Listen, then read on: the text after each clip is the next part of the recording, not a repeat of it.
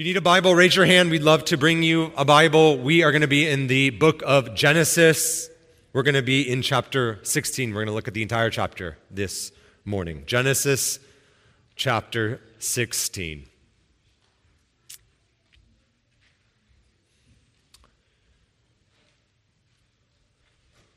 A few months ago, I got manipulated into coaching my son's soccer team. I don't know anything about soccer. I don't even know how many people play on a soccer field. I feel confident to coach many sports. This is not one of them. And so before our first game, I knew I needed a game plan. And I knew I couldn't come up with a game plan, so I talked to Phil, our associate pastor, and I said, all right, give me a game plan. So we together came up with a game plan. And then the game began. And within 5 minutes, we were already down 2-0. And the game plan I thought was brilliant, and yet within 5 minutes, I was about ready to abandon the game plan. Should I stick with Phil's game plan? Or should I abandon it and try something new? I had a plan. The plan didn't seem to be working. Now, it's not just sports. This is life. We go into things, whether school or work or just our days, and we sort of have a plan. We have an idea of what we're going to do and how we're going to tackle it. And then things go sideways. And so we have to just reflexively decide, are we going to go with the plan or abandon the plan? As a pastor, I see this all the time. So I hear maybe someone say, maybe in their 20s, I'm just going to marry a Christian man or woman of the highest quality and character. And they're convinced that's the game plan in their 20s, but then they're still single in their 30s. And the game plan begins to shift. Or maybe you're like, I'm going to start off every day praising God's goodness, but what happens when you have an autoimmune disorder and every day you wake up with mind-numbing pain? What started off as a good game plan, praising the goodness of God day after day, decade after decade, it can be easy to want to abandon the game plan. This fall, we're studying the life of Abram in the book of Genesis. In Genesis 12, which we spoke on about a month ago, Abram gets these amazing promises. Amazing promises. And one of the amazing promises that Abram gets is that his barren wife will bear a child. But years have transpired since that original promise. And now Sarai is like in her 70s. Can you imagine if you've been waiting this long? Like the promise of this child is like slipping through her fingers. And so she's tempted in light of her experience. She's tempted in light of looking around saying, God, you're not showing up. She's tempted in light of wondering, God, you must not be able or powerful enough or loving enough or good enough to actually fulfill your promise. I got to change the game plan. And I think in many ways, Abram and Sarai and the temptation to abandon God's game plan is our temptation as well. So the big idea that I'm going to give you this morning is simply this. It's simple, and I'm going to try to prove that this is what this text is kind of driving after. Stick to God's plan. So turn with me to Genesis chapter 16. I'm going to read the entire chapter. And really, as I do so, I want to point out that there really are two game plans. You can call it a married couple's game plan and the better game plan, God's game plan. So, starting in verse 1. Now Sarai, Abram's wife, had borne him no children. She had a female Egyptian servant whose name was Hagar. And Sarai said to Abram, Behold, now the Lord has prevented me from bearing children. Go in to my servant, and it may be that I shall obtain a child by her. And Abram listened to the voice of Sarai. So after Abram had lived 10 years in the land of Canaan, Sarai, Abram's wife, took Hagar, the Egyptian, her servant, and gave her to Abram, her husband, as a wife. And he went in to Hagar, and she conceived. And when she saw that she had conceived, she looked with contempt on her mistress. And Sarai said to Abram, "May the wrong done to me be on you. I gave my servant to your embrace, and when she saw that she had conceived, she looked on me with contempt. May the Lord judge between you and me." But Abram said to Sarai, "Behold, your servant is in your power. Do to her as you please." And Sarai dealt harshly with her, and she fled from her. The angel of the Lord found her by a spring of water in the wilderness, the spring on the way to Shur. As he said, "Hagar, servant of Sarai, where have you come from, and where are you going?" She said, "I am fleeing from my mistress Sarai." The angel of the Lord said to her, "Return to your mistress and submit to her." The angel of the Lord also said to her, "I will surely multiply your offspring so that they cannot be numbered for multitude." And the angel of the Lord said to her, "Behold, you are pregnant and shall bear a son. You shall call his name Ishmael, because the Lord has listened to your affliction. He shall be a wild donkey of a man, his hand against everyone, and everyone's hand against him, and he shall dwell over against all his kinsmen." So she called the name of the Lord who spoke to her, "You are a God of seeing." For she said, "Truly, here I have seen him who looks after me." Therefore the well was called Bir Lahai Roi. It lies between Kadesh and Bered. And Hagar bore Abram a son, and Abram called the name of his son, whom Hagar bore, Ishmael. Abram was 86 years old when Hagar bore Ishmael to Abram.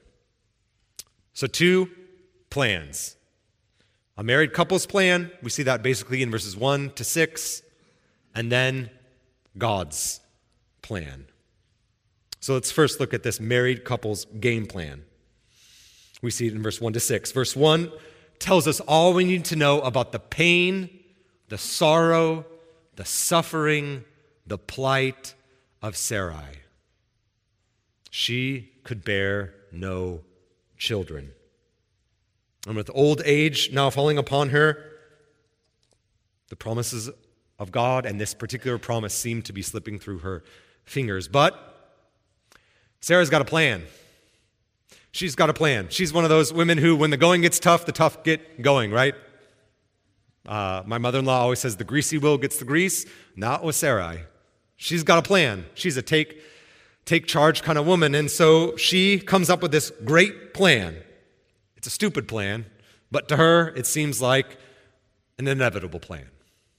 And she tells her husband there that this is what we're going to do. Since we don't have a child, since we can't have a child, since God has prevented us from having a child, which are all true, Sarah says, how about we nudge God's plan a little bit? God helps those who help themselves, right? And so she's got a plan. I think in some ways, isn't this how we often rationalize our compromises? Well, the plan's simple. Evidently, when they were in Egypt, they got rich. Abram and Sarai, they had gold and silver. We read of the litany of riches that they got while they were down in Egypt, and one of the things that they received were some servants or maids. And so Sarai says, okay, here's the plan. Abram, why don't you marry my maid, Hagar, and have a child with her? That's the plan. Now, this child isn't going to be Hagar's child. If you just read the text, it's clear this is going to be Sarai's child, which is weird to us, but just think of it as an ancient Near East surrogacy program. That's what she's saying. She's saying, okay, I can't conceive, but it's technically could still be the child of promise because biologically speaking, it's still going to be Abram's, so no harm, no foul. Well, Abram goes along with it. He takes Hagar as his wife. She gets pregnant according to the plan. And that's when things go sideways. Hagar, who had no choice in any of this, gets pregnant, and then she begins to gloat. You can just imagine as her stomach is growing, just flaunting it. She's flaunting her fertility against Sarai's infertility, lording it over her in this bizarre and tragic triangle. And slowly, Sarai is jealous and angry. And she comes after her husband, doesn't she? Sarai goes to Abram and blames him for everything. And in some ways, she's right to blame him. This was a dumb idea, and he should have stopped it. Abram, in response, he sort of tries to wash his hands of any responsibility and says, basically, Sarai, why don't you do whatever you deem is right, whatever you think is okay, why don't you do to Hagar, your servant? I mean, in all of this, Abram's passivity is almost laughable if it didn't make you want to cry because of how tragic the results of this is and the results of generations of husbands who, throughout all of history, have just passively let dumb plans keep going. Well, this jealousy, which is now inflamed, jealousy really can be dangerous. And Sarai turns all of the heat of her jealousy and anger on her servant Hagar and treats her harshly. It really is, if you just read it over and over again, verses 1 to 6, is just a tragic story. But this whole interaction, if you just think about it, it's not the first time you've read basically this same story. I mean, this is the story of Adam and Eve, is it not? The first husband and wife. God tells Adam, this is the game plan. Look at this beautiful garden. You get it all. Just don't eat of that one tree. And then Eve's, maybe because of jealousy, I want that, or discontentment, she covets the fruit of this one tree, and she takes it and she gives it to her husband, says, I got a better game plan. Why don't we just eat from all the trees? And Abram doesn't do a thing. It's a really old story, and basically, Moses is telling us that not a lot has changed between Genesis 3 and Genesis 16. The cycle goes on. But I want to point out something, not just the tragedy of the situation, but I want to point out that Sarai, she takes things into her own hands. She comes up with an alternative game plan. God had already said, this is how it's going to work itself out. And she says, since my experience is preaching a different sermon, I'm going to take things into my own hands. But she does it to pursue good things, good desires. Like, she wants to have a child. She wants to be a mother. She wants a family. Those are all good, godly desires. And really, the big temptation, I think, for us, or one of the biggest temptations, isn't to just pursue evil for evil's sake. It really is to pursue good things, godly things, but do it in ways that are like shortcuts. I mean, I think one biblical example of this is Jesus himself. So if you remember, Jesus is fasting for 40 days, 40 nights, and then all of a sudden Satan tempts him. Jesus is hungry, and that's a good thing. To desire food when you're hungry is a good thing. God made us this way. Satan comes to him and says, turn those stones into bread. Jesus refused because Jesus knew something that Sarai didn't know or Abram didn't know. That so often Satan hides his hook in the golden bait of good desires. I'll give you some examples, and we could be here all day.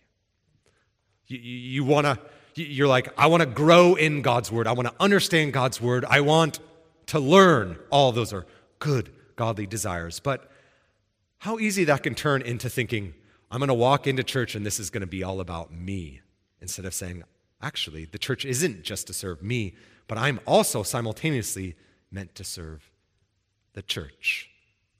Hook, line, sinker. Or you could say, I want a good reputation in my community. A good thing, a godly thing. But that can translate into, well, I'm not going to let anyone in. I'm not going to tell anyone about my weaknesses or my sin because I might lose my reputation. Hook, line, sinker. I want justice. a good thing, a godly thing. We're called to pursue justice. But how easily that pursuit of justice can turn into vengeance. You made my life miserable, I'm going to make your life miserable. Hook, line, sinker. Satan loves to cast his line with the golden bait of good desires. And really, I'm stealing this. 400 years ago, one author put it this way: Satan's first device, quote, to draw the soul to sin is to present the bait and hide the hook. To present the sweet, the pleasure, and the profit that will flow in upon the soul by yielding to sin, and by hiding from the soul the misery that will certainly follow in committing the sin. Sarai wanted a good thing. Abram wanted a good thing. They wanted to see the promises of God come to fruition, but they went about it in the wrong way. And just look at the mess that they have on their hands as a result of this. Just look at the consequence for their sin. Hagar, verse 6, runs away.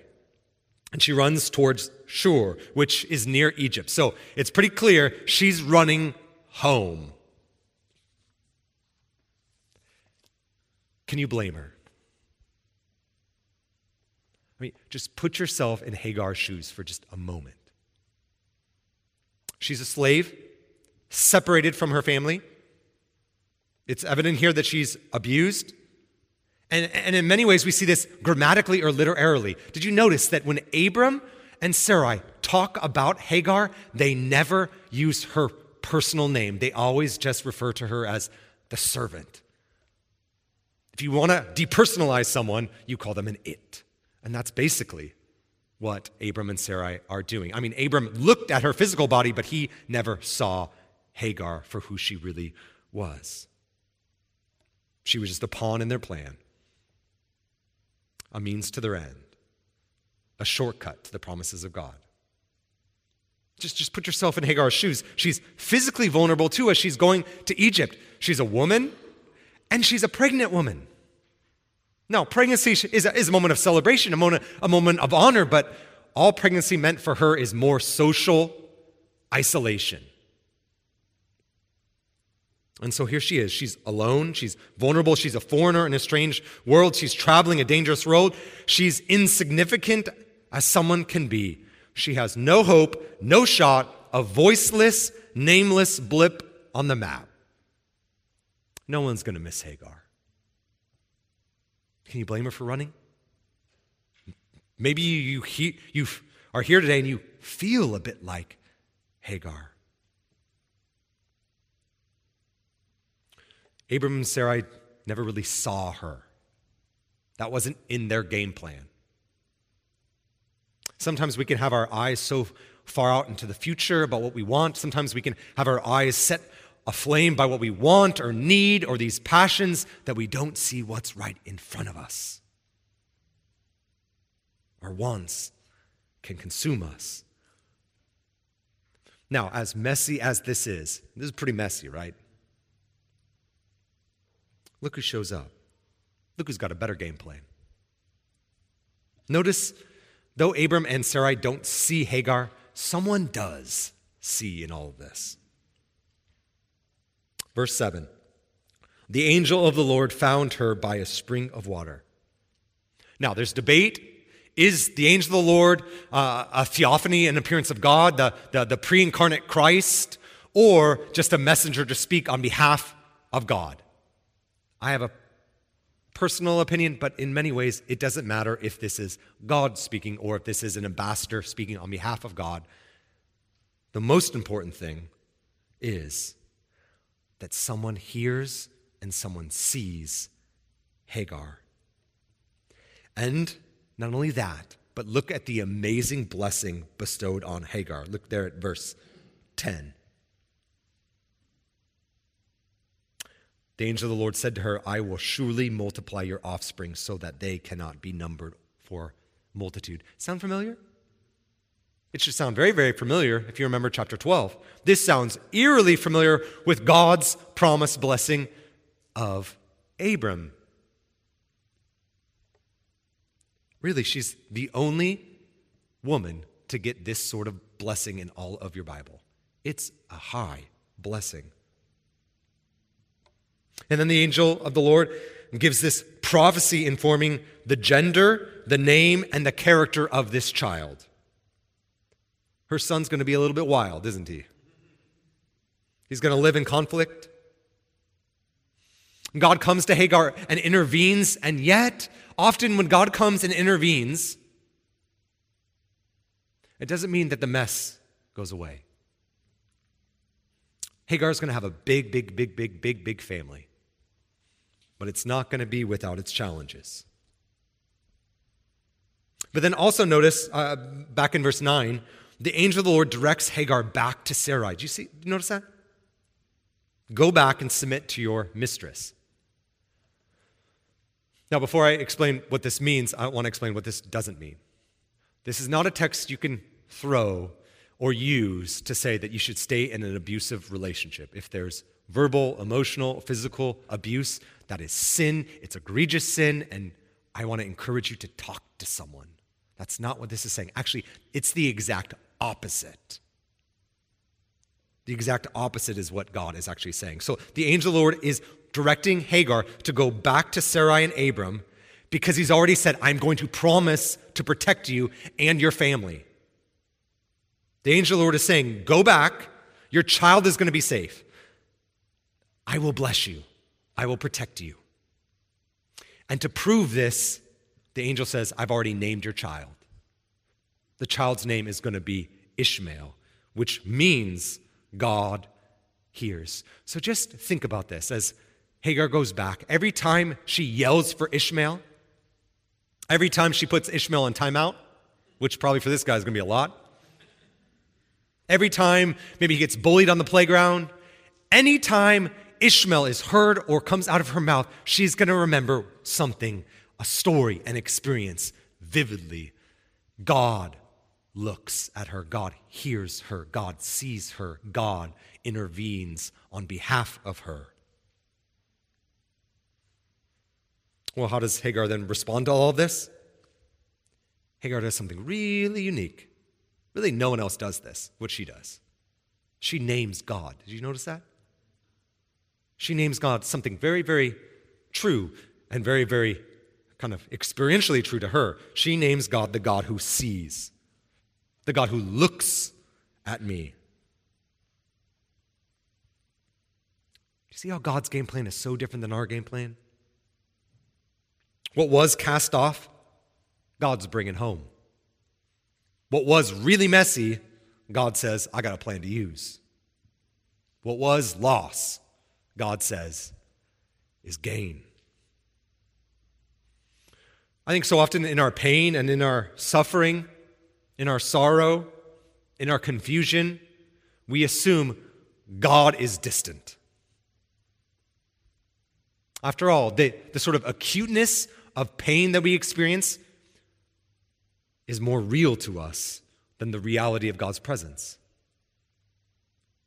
And yet, as we look at Hagar and Genesis 16, it reminds us that there is no such thing as wasted pain. There is no such thing as searing solitude. God sees it all. From the rejection on the playground, to the loneliness of a bedroom, from the pain of infertility, to the heartbreak of the prodigal, and all the way to the darkness of addiction. God sees it all. We might walk away, but God doesn't walk away. His name is the God who sees. Now, maybe you're like, well, that's great, but that's not my reality. I like the idea of that God is ever present, that God sees, that God knows, that God hears my every cry, but what about if you've been praying year after year after year and you've just experienced silence? Maybe like Hagar, you want to run. Maybe like Sarai, you want to scheme. Maybe like Abram, you just want to throw up your hands and give up. Whatever direction your heart is prone to wander, I want to suggest that though you can say many things about Christianity, you can say many things about God, but there is one thing that the Christian gospel makes very, very, very clear. God is present in the midst of our sorrow. Or let me put it this way. Wherever you're at with Jesus, whether you've been walking with him for a while and you know lots about him, or whether you know nothing about him, if the Christian gospel is true, then one thing is certain. God cares about our pain, and he is present in the midst of our sorrow. Let me explain. So our story ends in Genesis 16 with Hagar giving birth to a son. But centuries later, another woman, another blessed woman, would give birth to another blessed child. Only this child would be God incarnate, God with us. His son's name wouldn't be Ishmael. This son's name would be Jesus. God saves. But just think about the Christian gospel in its totality. There's one thing that marks the Christian story. God left his home in perfect, peaceful, glorious heaven and was born in rejection. This is the God of the universe we're talking about. And his first experience was being born in a manger. And you think that the most elite, the most wealthy would come to see him, but the only one who comes to see him are some shepherds. Nobody's. This is the God of the universe we're talking about. And then the king says, I'm going to kill every child born this year. And he's got to escape to Egypt, just like Hagar. And though he escapes with his life and his family, many children didn't. And this is the God of the universe we're talking about. And then when things quiet down, he goes back with his family to Israel. But do things get better for him? No. He's rejected. He's laughed at.